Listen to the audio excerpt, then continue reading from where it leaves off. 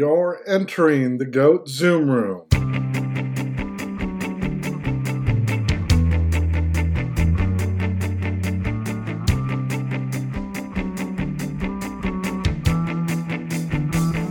Welcome to the GOAT Zoom Room. I'm Caitlin, he's Andy, and we are here with a very special guest, perhaps the most special we have had on our show. We are joined by old friend's own Michael Blowen. Gentlemen, we are a week out from the Kentucky Derby and so excited. We got a lot of Derby horses here at Old Friends and lots of stuff to talk about. How are we?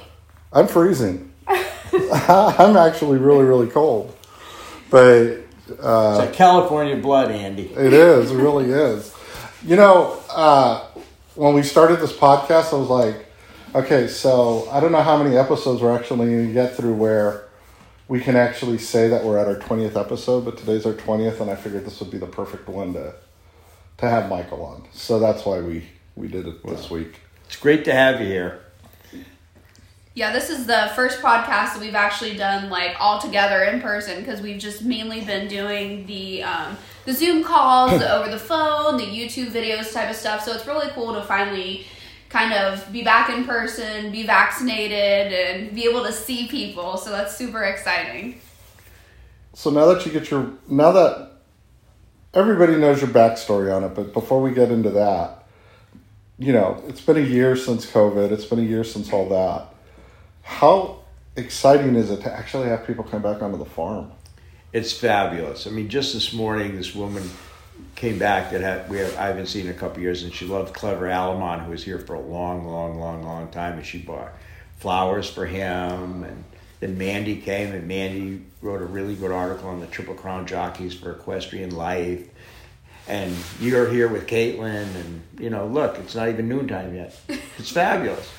It's really great. I mean, we really did miss the people, and you know, economically it was tough because, you know, financially it was tough because the visitors are the fuel that keeps us going, and we have to close the whole place up and have no visitors. It was really tough. But I should tell this one story that most people don't know, but it's a funny story.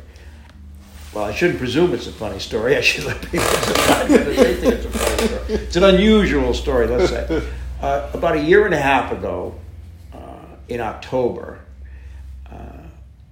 I'd done 3 tours that day, and all I wanted to do was, it was 4:30, and I was really tired, and I just wanted to get my racing form and a beer and sit in my chair and look at Silver Charm and handicap the next day's races and just kind of take a deep breath, right? So just when I'm ready to settle in, this car comes up the hill with a man or woman that really, you know, and you stop, and I go, "Can I help you?" And they said, "Well, we're at the hotel and we heard this is a cool place, and they said we should come over here and see it." And I said, "Well," I said, we're closed. Can you come back tomorrow?" And they said, "No, we're from Fargo, North Dakota, and we're just here till we're leaving tomorrow." And I said, "Okay, come on. If you don't mind me drinking a beer while I drive the golf cart, then you can have one if you want. And just go to the refrigerator and get what you want." So they get on. We go on the golf cart. We drive around for about 45 minutes, and they're really nice and very smart. And I really enjoyed their company. And at the end of the tour, he says to me, "I really want to make a donation, but I forgot my checkbook." Now, how many times have we heard that? You know, many times. I probably used it myself a couple of times. But anyway, he forgot his checkbook. So I said, no, that's really cool. He says, no, I'm gonna make a donation. I said, we'll be in touch. So I said, fine. So we go, and I don't think anything of it. And about 3 weeks later, just before Halloween, I get an email from him, and he says, "My wife and I have a business in Fargo, and we have a philanthropic arm. And I didn't forget, I'm going to make a donation, but I want you to know that it's a one-time only donation, and we hope that it'll be enough so you won't feel obligated to pretty much obligated to bother us, because as we all know, people that make donations get hammered all the time because they have to make up for the people who don't." So I didn't. So anyway, he asked me to respect that, and it would be one time. So now I'm thinking, well, maybe instead of sending $50, he'll send like $500. You know, or $250 or something more substantial than $50. So now, the Monday after Thanksgiving, I go to mailbox, and there's an envelope in there from Fargo, North Dakota. Now, parenthetically, at this point, I owe Woodford Feed $27,000. I owe the hay guy $23,000. Now, I call him all the time and said, I'm not going to stiff you, I'm going to pay you all this. And they believe me, and I didn't know how I was going to do it, but anyway, we were in very precarious financial straits. I was going to have to get back on the phone and hammer the other people who didn't mind me calling back and begging for money. But I hate doing that, and I put it off until there are no other alternatives. So anyway, I get the envelope, and I said, oh, wow, this is that guy from North Dakota. So I open it up, and there's a check inside. Now, you have to try and guess how much the check was for. Off the top of my head, yeah, I would probably say $100,000. $50,000. $500,000. What? $500,000. I thought it was a fake check. I looked at it and I go, so the other funny part is I bring it to the bank and they go, you have to deposit like $100,000 a day because if you deposit this all at once, they're going to think you're a drug dealer. So really, that's what we did. And then I went around and I got a check for $27,000 for Woodford Feed and I got a bottle of bourbon. $23,000 to Highlander. Hey, bottle of bourbon. Merry Christmas. And we built paddocks over there because of this guy. Unbelievable. His name's John Valentine, and he's one of the most remarkable people I've ever met. And we've since been in touch and everything. And his company, I looked up his company. They did an article on him in Forbes magazine, and said, and the article in Forbes magazine was published a couple of years ago, said that if his company went public, it'd be worth more than Microsoft in one day. Oh, jeez. So, and it just started. He and his buddy started it. They both graduated, went to graduate school in North Dakota State, and one was in pharmacies and one was in chemistry, and they decided they didn't want to spend their lives in white coats and cubicles and everything. So they said, what do people need? And they started a business with a $2,500 loan from the bank and a $1,500 contract with the University of Puerto Rico to manufacture some raw DNA. And that's what they did. And now they're the largest producer of raw DNA in the world. That's crazy. How long ago has this been again? It's only been like a year and a half. Oh my gosh, That's crazy. All of a sudden we went from... it's like being at the races and it's the last race and you're 0 for 8 and you're praying something's going to happen. Just give me a win. Please. Give me off the I just want to be able to buy one more beer. Just one. Yeah, one more. One. But that's part of the, I have to say, it's not sound business practice or any of that business, of course, but it does make it a lot more fun knowing that this whole thing's been a gamble from the beginning. And if I wasn't a gambler, I never would have started it. I think it's funny. This was 2 years ago. I've never ever thought of doing wills, right? Mm-hmm. I always think, I'm whoever I'm married to, they're going to take all the money and they're going to take care of it.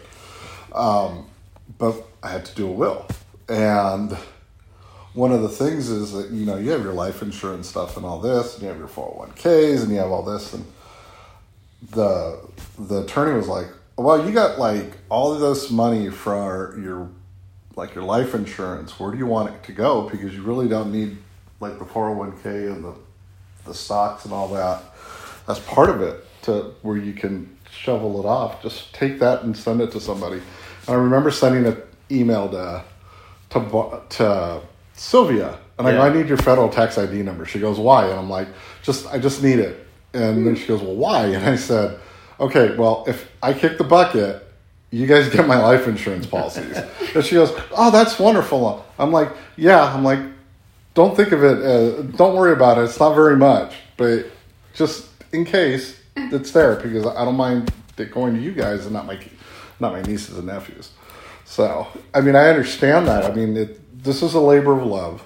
And I think most people that come to see this place, if they've never been here, it's a living museum. And the best part about this place is if you love animals, you fall in love with these horses. Mm-hmm. So what happens is like Alice falling down the rabbit hole. Yeah. It's like, that's what happened because I only got involved with horses in the flesh and working for for Carlos back at Suffolk Downs all this many years ago because I thought it would help my handicapping. And then I fell in love with the horses, and it changed everything. Yeah. Yeah. One of my favorite Carlos's stories about that was they used to say at Suffolk when they were sending horses off to the slaughterhouse or off to the auctions and off to different bad places that couldn't walk anymore. And I'm, you know, and I have some feelings about that too, because it's a terrible thing to do and nobody should do it. But some of these guys, it was like, am I going to pay the feed guy? Am I going to pay my help? Am I going to put food in my mouth? And then they never said, I'm going to take your horse to slaughter. They always said they were going to take him to a riding academy in Maine. That was the thing. Oh, yeah, where'd that horse go? Oh, he went to a riding academy in Maine, found a really good home for him. Great. So I'm going, wait a minute. I've been to Maine a bunch of times, and there must be 10,000 riding academies, and I've never seen one. You know, so anyway, there was that with Carlos, but he had this mare that I was in love with, beautiful black mare, and she hurt her leg, and I came in one day, and he goes, "Well, I think I found a good place for her in Maine." I said, "Carlos, you can't send her to Maine. You can't. She's really cool, and, you know, she's really nice, and she won some races for you when you really needed it. You can't send her to Maine." He says, "Well, I need the $500. And he goes, "Well," I said, "Look, I'll tell you what, just give me a couple of days. I'll figure something out, and you'll get more than $500. I promise."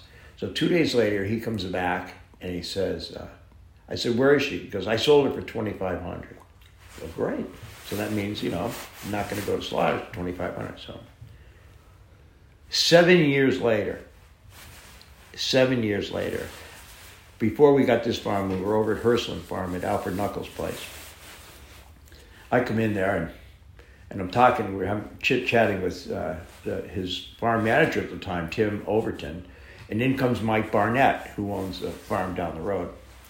And he's all smiles, and Tim says, "And why are you smiling?" And he says, I just sold a mare." He says, "How much you get?" He goes, $1.2 million. I go, "Oh." I go, "What's her name?" And he goes, "Satin Sunrise." And it was that. Wow. Nice. $1.2 million. She was going to go to a riding farm in Maine. So I find out that her first foal was Lionheart. Oh. And Nice. she stakes winners after stakes winners after. Yeah. And I can't believe it. So I couldn't wait to get on the, "Hello, senor. You know that $2,500 you got for Satin Sunrise? Well, I'm going to tell you something right now." And he goes, "You're lying. You're this. You're that." First, he wouldn't remember. And then he said, "You're lying." And I said, "No, I'm not lying. This happened." So now, a year and a half after that, Dr. Byers, the late Dr. Byers, who was our vet for so many years, and what an amazing human being. Anyway, he used to let me go around with him to the different farms, and, you know, he introduced me to the horses, and he had to go over and look at Uncle Mo over at Coolmore, and he said, I need something. I forget what he needed. He says, "It's in that barn over there." So I go in the barn, and there's 8 stalls in there, and there are mares in there. Bertergino, Rags to Riches, Satin Sunrise. Oh. It was unbelievable. It was. I bawled. I mean, I couldn't control it. I mean, it was unbelievable. I mean, I couldn't believe it. I said, we both came from the same place. And look, we're here today. It's pretty cool, huh? And she was just. It was just fabulous. So you talk about wanting to get better at it, being a handicapper, and by being on the racetrack, and then end up with this wonderful place. But for those that don't know, you used to be the entertainment reporter for the Boston Globe. Yep. Mm-hmm. And how does being an entertainment reporter for the Boston Globe parlay into this huge place? Well, one of the things I knew from hanging around with celebrities is that people like to meet celebrities. I mean, it's terrible name dropping, but I used to go to basketball games with Jack Nicholson. And at the end of the games, people would swarm. The rule was, with 20 seconds left to go in the game, you had to leave. Now, and he says, "And get behind me and don't stop. Do not stop." Because that's what happens. It's like Moses and in the Red Sea. Once he gets through, it's coming back. And it was like being followed by this tsunami wave of fans. And there were other celebrities were happened to one degree or another, and I thought, well, these horses are celebrities, and the horse park had already proven it, because the only reason I ever stepped foot in Kentucky in the first place was many years ago. I was coming back from Memphis after spending a weekend interviewing Jerry Lee Lewis, and did you survive that? Yeah, just barely, and I said, I'm going to stop in Kentucky. I'm going to stop at the horse park, because Forgo and Bull Forbes were there. And I never got too excited, with some exceptions, obviously, but I never got too excited about meeting too many celebrities, human. But I was totally enthralled with these horses. And now, what hair I had left was standing up on my head when I got to see these two horses in person. I just thought this is a thrill. And it was always in the back of my mind that if you had a place where visitors could come, that I can't be the only moron that reacts to them this way. I can't be the only super fan that goes goo-goo and gaga over these racehorses. There has to be more people. I love all the super fans that come here. They make my tours. Yeah, Andy does tours here, so he knows from personal experience. And it's always the same question. Where's so-and-so? Where's so-and-so? And it's not just, where's Silver Charm? Where's Touch Gold? It's always the claimers and the horses that, like Patch. Yeah, the one-eyed horse. Right, that don't, or especially Seabiscuit, right? Popcorn Delights. Popcorn Delights, because they see the movie, right? And they're like, oh, we got to go see him. And it's just funny. It's great. It just puts a smile on my face every time I do a tour with people that are just so giddy about looking at horses. Well, this is last week, the people from CBS Sunday Morning with Jay Pauley came to the farm, and they were here for 4 days, and it was Mo Rocca. And I love Mo Rocca. He's hilarious. Yeah. Anyway, so they're doing this whole thing, and I think they're going to try and make it run next Sunday, the day after the Derby. I hope that it does.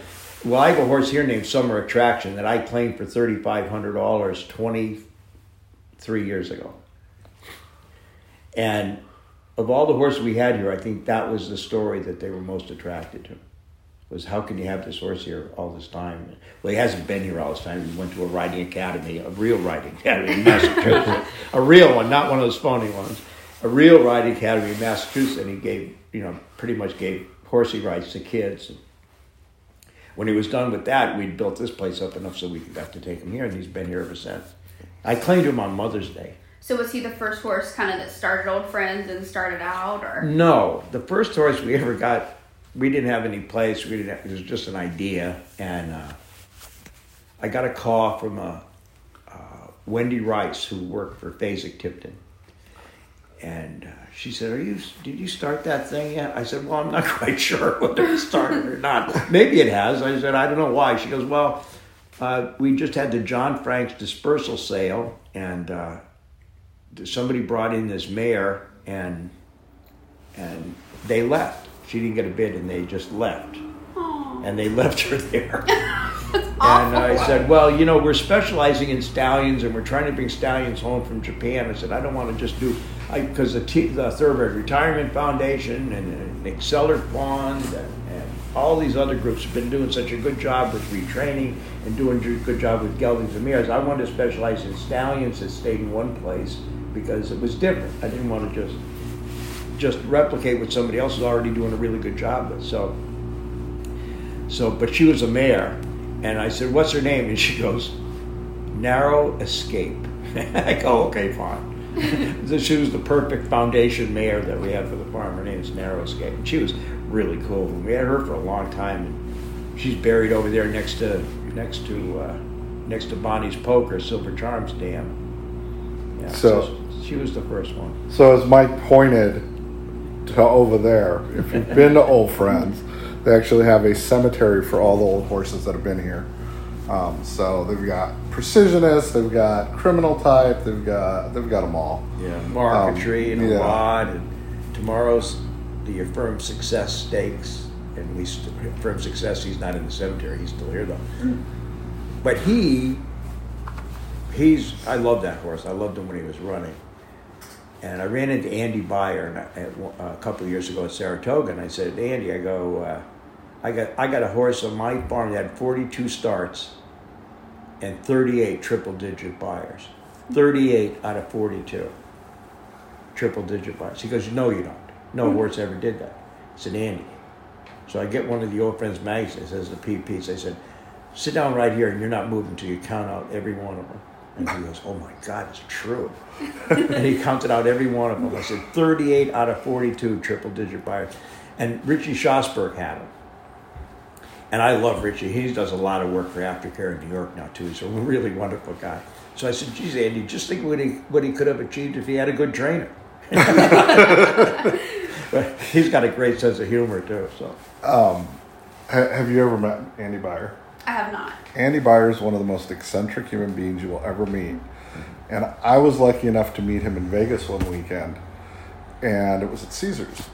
And I walk in, and there's a bunch of handicappers, but they're all like, okay, you can't have this row, and you can't have that row. And I'm like, well, why not? There's empty spots. They're like, no, those are Andy's rows. I'm like, what are you talking about? He goes, watch. And Andy Beyer would have racing forms out on every single part of partitions of every racetrack, right? And literally he would never sit down. He would just run back and forth, looking at all the PPs and putting his buyers in for those races and then going and betting. And I'm like, you've got to be kidding me. This man is an absolute genius. Why is he just doing, and he's not focusing on one track, he's focusing on every track possible. And I'm like, I want to be him one day. yeah. I'm like, there's nobody that's ever going to be like him. But that was amazing. He went to Harvard and gave up his final exams because of a horse he wanted to bet at Suffolk. Yeah. I don't think he ever graduated, actually. No, I don't think so. Go ahead. He's older, isn't he? Oh, yeah. Compared to who? I was going to say, I know he's older, and I've heard a lot of funny stories that he's crazy. Well, he's not crazy. He's very eccentric, and he's totally dedicated to this. And he's probably one of the smartest racetracker people that you'll ever meet. Yeah. That's saying a lot, because there are a lot of smart people. I know he's got a really good book that a lot of people recommend that I need to read. Yeah. He and Tom Ainsley were the ones that did the whole starting it. So Thinking about it. That's the funniest part. You mentioned Tom Ainsley, right? So Bruno DiGiulio, who does racing with Bruno, when I first started being friends with Bruno, we went down to Del Mar one summer. He goes, you're going to Bullies with us. And if people don't know what Bullies was the local hangout where all the racetrackers went, where Who's Who goes, right? Bullies East. And we're sitting there. He goes, well, we're having lunch with Tom Ainsley. And I go, are you serious? Like, Tom Ainsley? I didn't say two words the entire time. It's only one of two times I've ever been completely starstruck. That time and the time I met Buddy Hackett and Shecky Green at Hollywood Park. Because Marion Chase and Brandon Chase were friends with them. I was sitting in their box. And I remember Shecky looking over to Brandon Marion going, is he mute? Is he mute? And I go, no, I'm not mute. He goes, well, why haven't you said anything for 3 races? I go, you don't understand. When I was growing up as a kid, my dad would play your records, your comedy stuff. Yeah. And I go, I watch Buddy and Herbie. I go, this is like a dream come true for me. I go, you guys are iconic. I go, I'm going to shut up now. And I didn't say a word the rest of the time because I didn't want to look stupid. When I was working for the Globe, in fact, in our new magazine, the one that just came out, I wrote an article about how much the racing form affected improved my career at the Globe. And most of the best interviews I ever did had something to do with the races. John Huston was like my godfather out there. Whenever I wanted an interview with anybody, he'd make the call. And it all happened because I was a second-string movie critic when I first went to the Globe, and they sent me to every bad movie you could ever imagine. I mean, The Hills Have Eyes, and Ice Castles, and all these goofy movies that nobody else wanted to see, but out I went. And I used to complain to my editor because I used to teach filmmaking. I came from an academic background. I was teaching a course on Bergman and Fellini, and they were sending me to see this garbage. So anyway, I complained all the time, but when I found out that John Huston had written his autobiography, and it was coming to Boston to promote it. I said, well, if you let me interview John Huston, I promise I won't complain for a year. You can send me to the Ice Capades. I don't care. So they said, okay, that'll be fine. We'll get this guy to shut up for a year. That'd be unbelievable. So those are the days before VHS and before all this stuff. So I went to the Boston Public Library and watched 16mm prints of the African Queen and the Maltese Falcon and Treasure of the Sierra Madre and all these great John Huston movies. I was really prepared. And I said, I don't want to just sit in a hotel with him for an hour. I want to spend the whole day with him. So they said, okay, show up 7 o'clock Monday morning at the Ritz-Carlton. So at 7 o'clock Monday morning, I show up at the Ritz-Carlton. I call up to his room, and he answers the phone, and it's a familiar voice. Yes, and I go, Mr. Huston, my name's Michael Blowen from the Boston Globe. I'm here to spend the day with you. And there's a long pause. And he goes, well, Michael, I said, I don't see anything in here about that on my list. I'm going, oh. He says, but why don't you come up? I'll order up some coffee and some muffins, and we'll see about it. So I go up there, and he answers the door. He's still in his yellow pajamas, and he goes, well, here's the itinerary. So he hands me the itinerary. Well, he goes in and gets changed. And I look at it, and on the itinerary it said I was supposed to show up Tuesday at 7 o'clock in the morning, not Monday.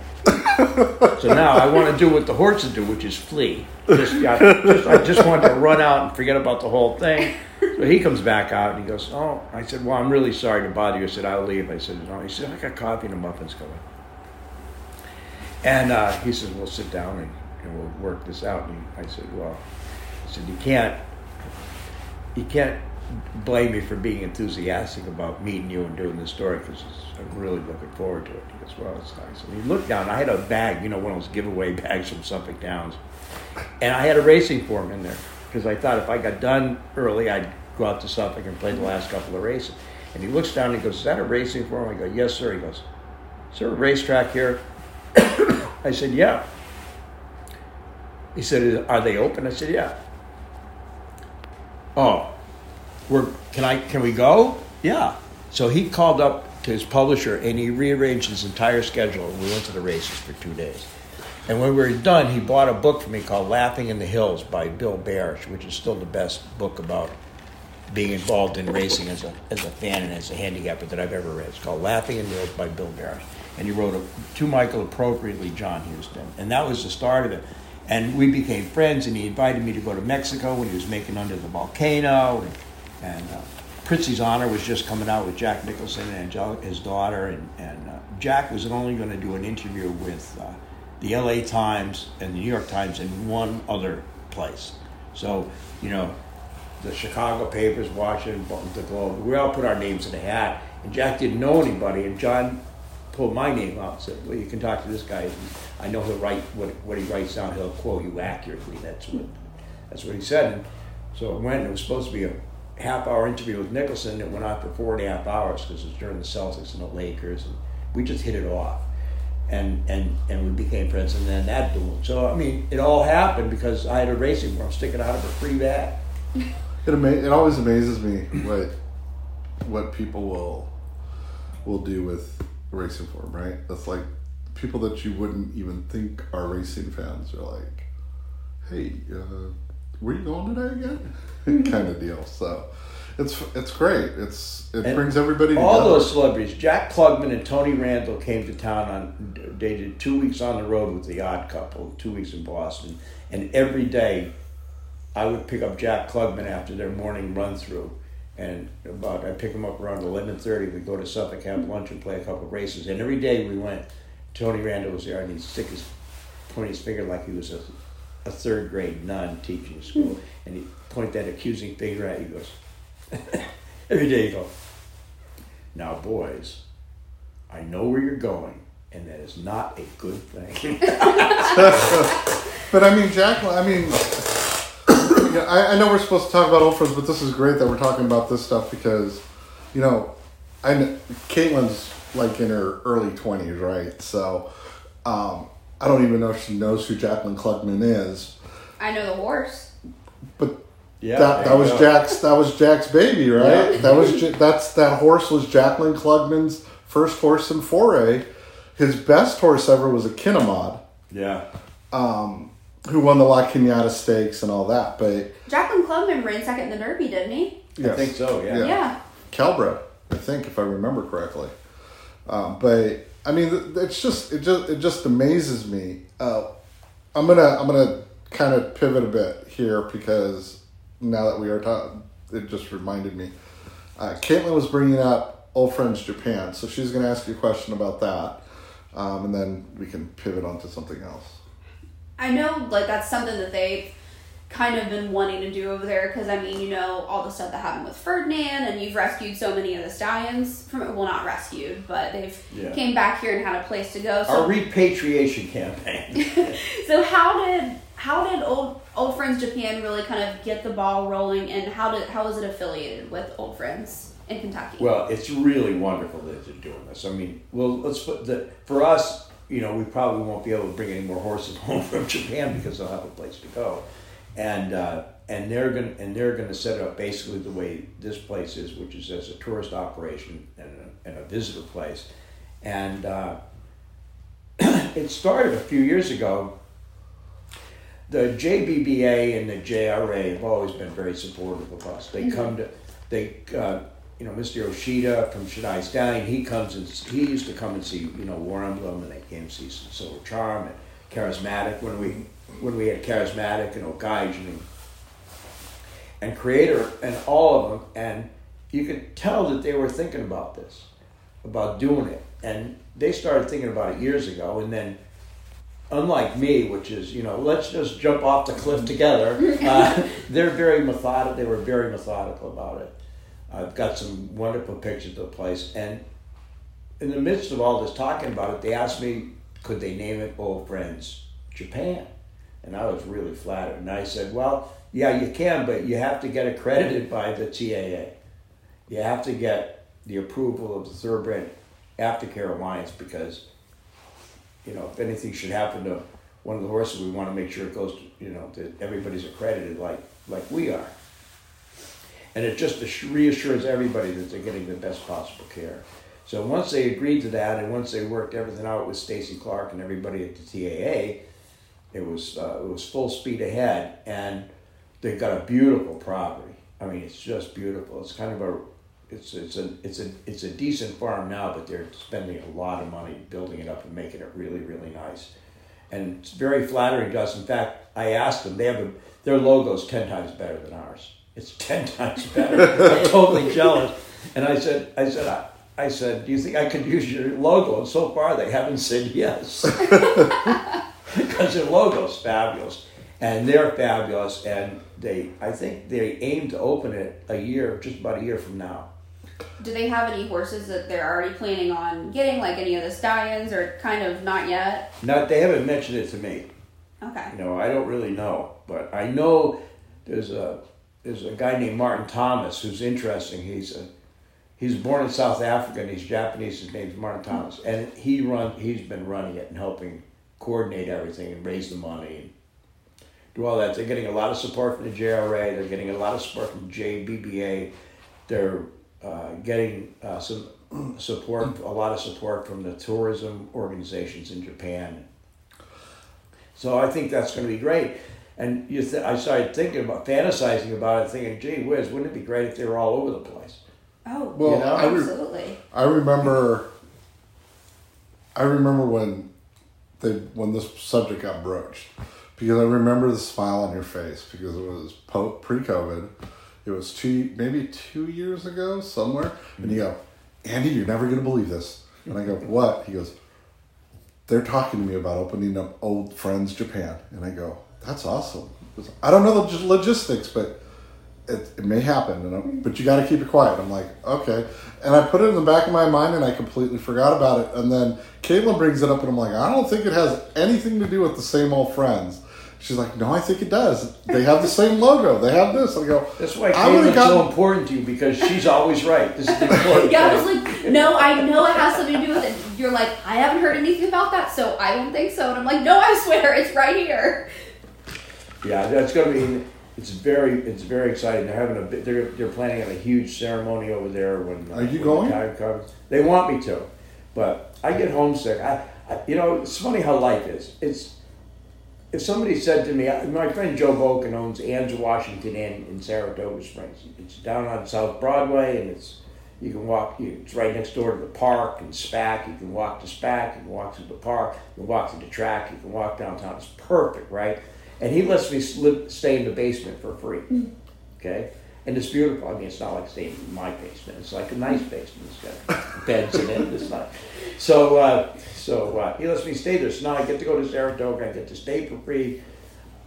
People there at Saratoga treat me nice. We have old friends at Cabin Creek and Joanne and Mark Pepper and all the volunteers. They do such a fabulous job up there. And I go up there now, and people are so nice. And Nick Zito pays for dinner sometimes, and Nick Zito could pay for dinner for years with all the Derby. And Paul Braverman, one of our owners, he bought us dinner at Panza's. And anyway, it's just really great. But after 2 days, I get homesick for Kentucky. Yeah. Here I am, an old-time New Englander and all that business. And I get up there for 2 days, and all of a sudden I start thinking, I wonder how Silver Charm's doing. I wonder how Touch Gold's doing. I wonder how Little Silver Charm's doing, or Summer Track. I start to worry about the horses, and there's no reason to worry. It's totally irrational because this place can run itself without me. And it does, because I don't do anything anymore. I just feed them carrots and walk around. When I walk around. That's right.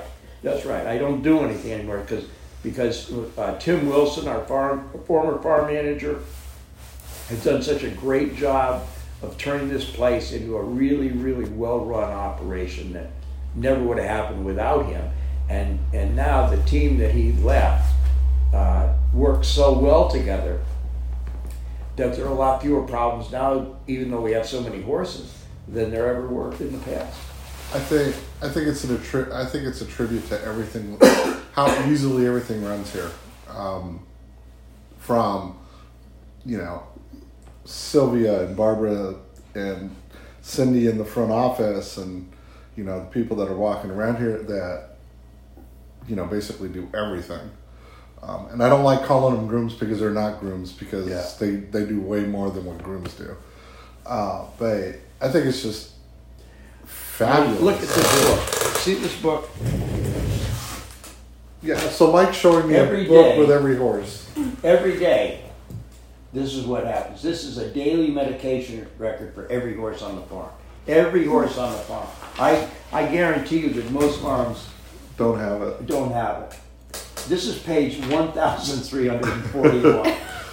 No, I think We're up to 1,425. I think the one thing that I learned from working on a farm in California for Magnus Arabians was, and Jerry Lambert taught me this, was to go to every single horse, always take their temperature and write it down in a notebook. And every horse at the farm had a notebook for every single horse that we had on the property. And if one little thing was off, boom, vet would be called. Or boom, this horse needs to be out more. Or this horse needs to go out. And I think it's so important to keep records of all that stuff. And I wish more people would do it on the racetrack. And I think most people do. But Yeah. So I have a request, because I don't know if Caitlin's ever heard this story or not. I know probably maybe 50% of the people have heard this story. I'm gonna guess. Can you please let everyone know who the mayor of Midway is? That's about 2'3" and hairy. but not a mayor, a stallion. But anyway, Little Silver Charm. Yeah. So Little Silver Charm is my little horse. I got him off the slaughter truck up at Rockingham Park. Well, Loretta Lindemann, who actually physically got him off and got him, she paid $40 for him and 2 ducks and a goat.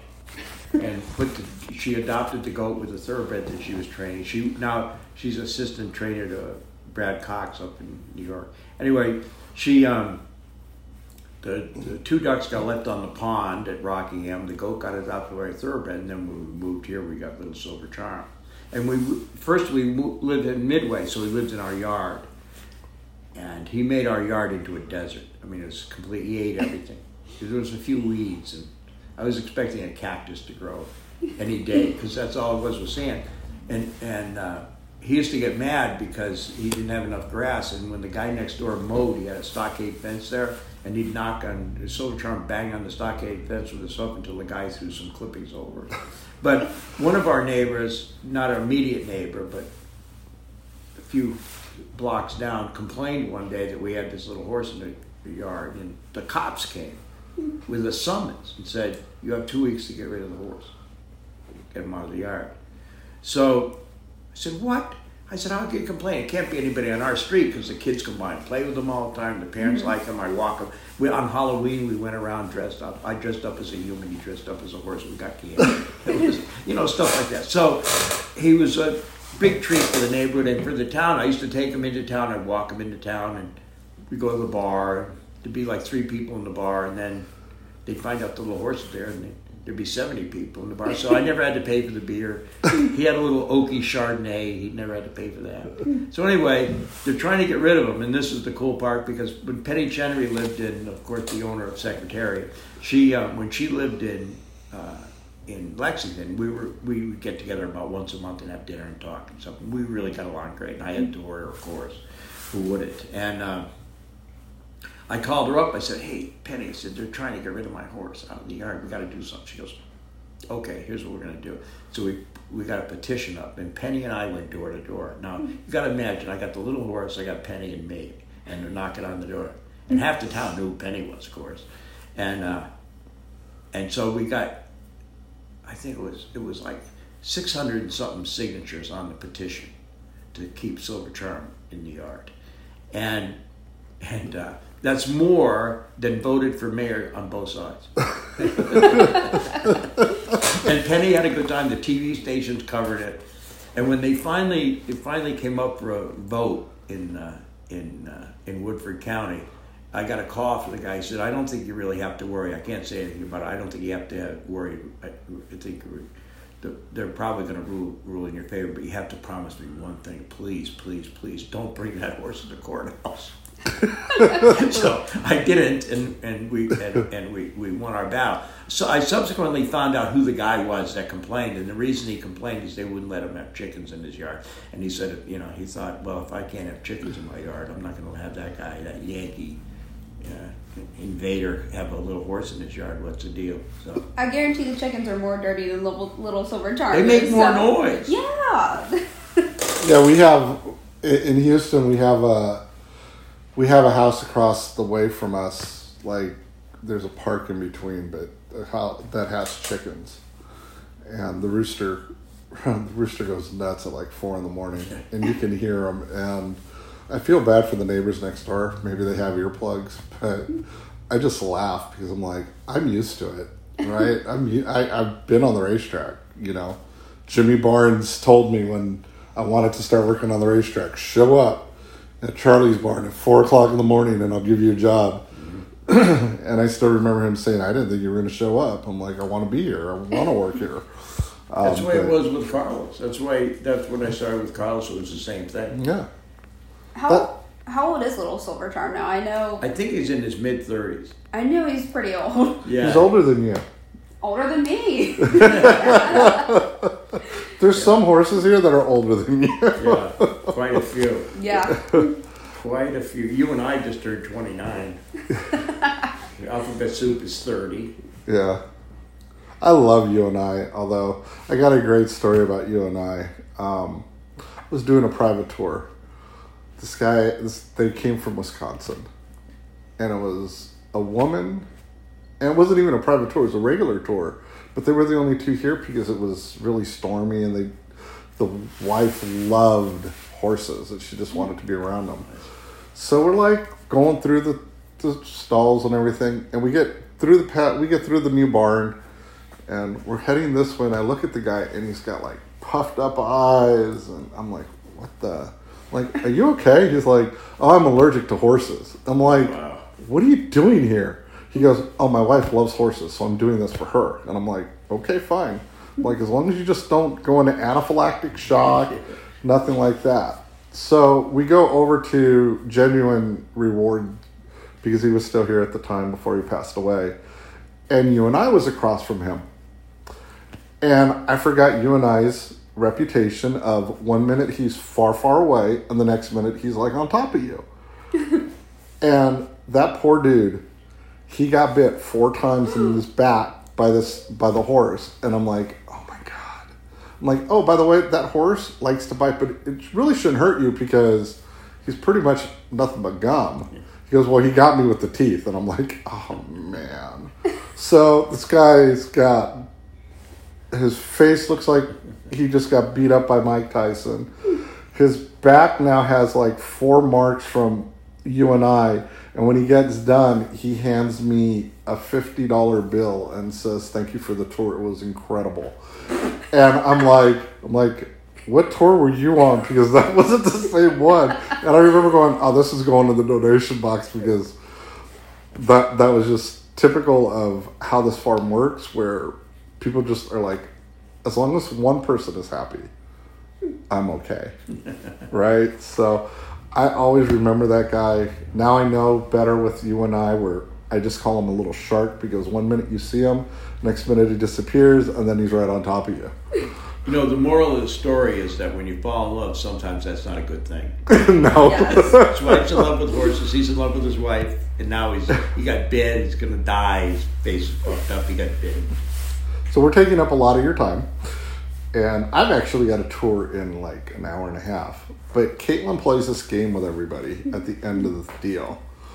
At the end of our deal, that's probably harder to do than the interview itself. And to be honest with you, every time she asks, I don't know how people answer it. But I'm going to let her do this part. Okay. So, if you were owning horses that were still on the track, like race horses that you were racing yourself, where would be the number 1 track anywhere in the world that you would want to win a race? At Saratoga. Okay. Without question. I feel like that's been one of the most popular answers for sure. Yeah. Although Blackjack Fletcher said Sam Houston Race Park. Yeah. It could be anywhere, I guess. We've had a couple Royal Ascots mostly. Well, sure, I can understand it.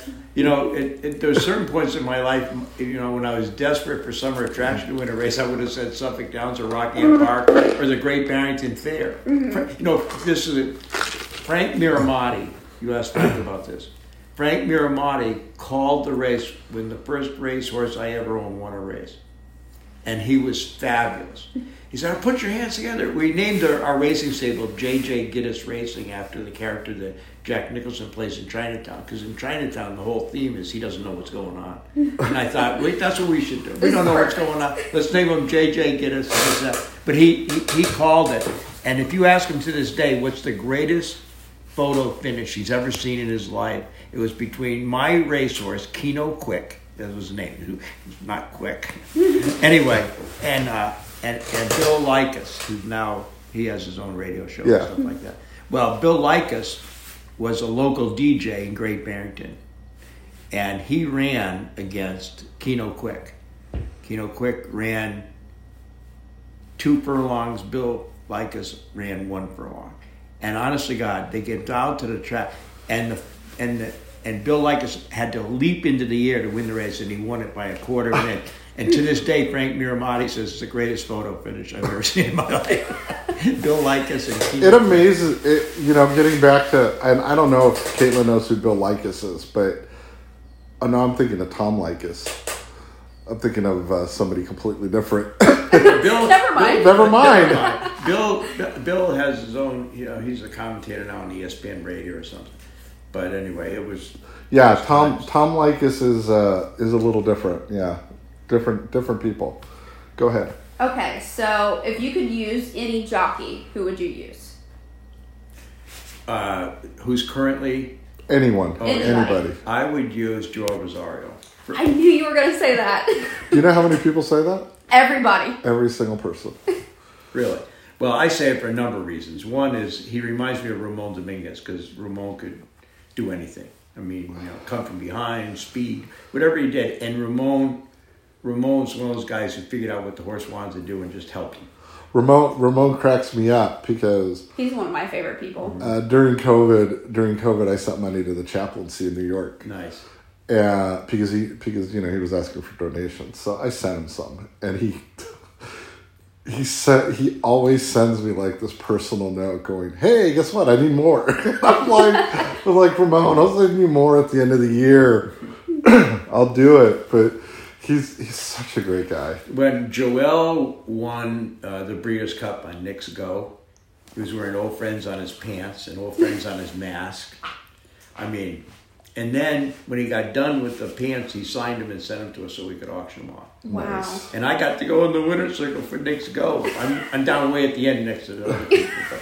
But if you look really hard, you look for the old person, you'll see that I'm in that win picture because of Joel and because of Ron Anderson. Ron. Mm-hmm. I've Good known people Ron. for sure. Ron's the best. I've known Ron since 1991 when he was Gary Stevens' agent at Santa Anita and Hollywood Park. That's a long time ago. We gave a party for, we had an event up at Saratoga to pay tribute to Bobby Franco after Bobby died at the Old Friends Farm. And Ron Anderson, Angel Cordero, a whole bunch of people came, but that's when I got to talk to Ron for a period of time, and I realized they should have that in the racing form. Who's the agent? Uh-huh. Because, Ron Anderson had Jerry Bailey when Jerry Bailey got on Cigar. I mean, he knows how to do things, and he works really, really hard. And Joel's great. Oh, I think that's my tour. Go ahead. Okay. What about trainer? Oh, trainers. They could be dead too. That's harder. Well, that's much harder because there's so many of them that I like, and it's all based on really how they treat old friends. And Bob Baffert's been here a lot, and he's been really, really helpful. And he and Joe donate a lot of money and a lot of time, and he actually comes here. One day, I was in the kitchen looking out the window, and I saw this guy over there with Silver Charm. I said, "Geez, I think that's Baffert. I mean, there's nobody here." Just came. He had some time and just came to see him, and so I'm very partial to very partial to Bob. But Nick Zito comes all the time to see his horses, and gee whiz, we have the great Nick Zito collection here with commentators in New York. We just got Bellamy Road. We've got Sun King and Birdstone. Albert the Great. Albert the Great, yeah. This is the Nick Zito Museum. Yeah. I said, Nick, as a joke next time, I'm going to put his name on a stall plate and I'm going to put it up in a stall. And then the next time he comes, he goes, "This is ready for you. Fluff up your hay." Give him his own stall. And Brad Cox has been great to us with Green Mask, and it's just Leroy Jolly used to come here all the time. Nick, Wayne Lucas came. We got Charismatic home from Japan. He came late on a Friday night, and Wayne was here at 7:00 the next morning. Wow. To see him and tell me how good he looked, and he Man. did. He looked great. So. It's tough, but I think Bob, because he tells great stories about Warren Bloom, and he gave me the greatest quote we've ever had. I put it on the front of the barn. It says, "Give money to old friends. It's not a scam." That's the most Bob I've ever heard. Oh no, Bob. as much of the negative connotations of Bob, if you get to know Bob is like one of the funniest human beings in the world. Is. He is. And He's really nice. before he made it huge, I always love the fact that you could be talking to Bob and he goes, "Hey buddy, hey bud, hey buddy." That's his deal, right? He goes by and goes, "Hey buddy." He knows your name. He knows what you do, but it's always buddy this, buddy that. It's never, "Hey Michael." It's always, "Hey buddy." But when he was here one time, when he first came back, he hadn't seen Silver Charm in 11 years. And he came with Bodie and Joe and his brother and some other members of the stand. He's brought, all his kids have been here, and he's been great. So, but anyway, we're looking at Silver Charm. He goes, "Bodie, come here." And I don't know, Bodie was probably 9 years old at the time, and because Bodie was his son. So I want you to take a good look at this horse, Silver Charm. You weren't born when he did all these great things. He won the Derby, won the Preakness, won the Dubai World Cup, won all this. And he said, but I got to tell you two things. One, if it wasn't for this horse, I'd be chasing horses around the desert of Arizona. And two, you wouldn't have so much junk in your room. Yeah, he's been, Bob's been great. Bobby Franco left us money. He left us 95% of his trophies. Wow. There's some great people in racing. This is the whole thing. I mean, I tell people when they come on a tour sometimes, I go, I went from throwing away Sports Illustrated, it had a horse on the cover because I thought it was stupid to think of them as athletes, to knowing that they're superior to their human counterparts. And I tell people all the time, racing must be the greatest sport of all time because it survives itself. You know, it's like, how many ways can you screw it up? Oh, we and do it all the time. It still survives, yeah. and it's because of the horses. Yeah. It's because people love the animals, and can you imagine if we ran things just a little bit better, that all these sponsors would be climbing all over themselves to get their names associated with essential quality, and especially how smart 99% of these horses are. yeah. Oh, yeah. Except Tappets. Yeah. But we won't get into Tappets. Final question. Favorite, and this one I already know the answer to, but go ahead and ask it. I don't know what my final question is. Horse? If you could own any horse ever? Oh, if you could Favorite horse? Any I horse own ever. I own already. Let's see. Not Silver Charm. Yeah, of course it is. I adore him. I adore him. I do anything he wants. I adore him. The other one I really liked a lot that I really got to like at the end was Warren. I really, it's my proudest accomplishment of seeing that he let me go out there and put a halter on him. That was the greatest. That was the greatest. I always say when I heard that War Animal passed away, I literally cried. Yeah. I mean, next to Jerry passing away, I was crying with War Animal because the things he allowed me to do when I knew that he was as mean and ornery, and the fact that I could turn my back to him and be able to tell his story, and him not trying to pick me up and throw me across the ring was an accomplishment, because everybody always said, no, you can't do that, you're not supposed to, you can't. But once you get to develop a trust with the horses, they'll do anything. And you can see that. And if you ever come to the farm, which we hopefully everybody can, you should go over and if you run into Michael, have him do the whole Silver Charm deal, because it's the greatest thing in the world. And with that, we'd like to thank you. We appreciate the fact that you just spent an hour with us just talking and enjoying everything, and I'm glad It's been fun. It's warm in here. I know. Yes. And I got a tour at 2:00, and I'm like, please get up to 68 degrees so it doesn't feel like I'm maybe. freezing. I don't think you're gonna get there. I know. But, the other thing is that I'm really happy at the fact that beginning at the end of this podcast, we'll have a little break, but we're going to start. I mean, we have over 300 and some odd horses on this farm, and we're going to try to break down every single horse after every podcast. Do a Not like every day, but we're going to spotlight one every day, and that includes the females, because there are some females here. Oh, we have a great paddock, new paddock. Alan J. Foxwoods. Oh, yes. Got the full sister to Goldacova and Mystery Trip, the last goal from Weekend Surprise. It'll be interesting. But we thank you for allowing us this time, and I'm glad you were number 20 as far as the episodes are concerned with interviews. And it's so easy to talk to you, and I'm so glad that you and I have been friends for the last 8 years, 9 years. So thank you. We appreciate it. Well, thanks for inviting me. This has really been nice. Yay. You've been listening to the Goat Zoom Room. Stay tuned for the first Old Friends Spotlight which we have no idea who it's going to be because we haven't discussed it, but we'll figure it out. Have a good week. GOAT handicapping listeners, I am super excited to present our very first Old Friends Spotlight.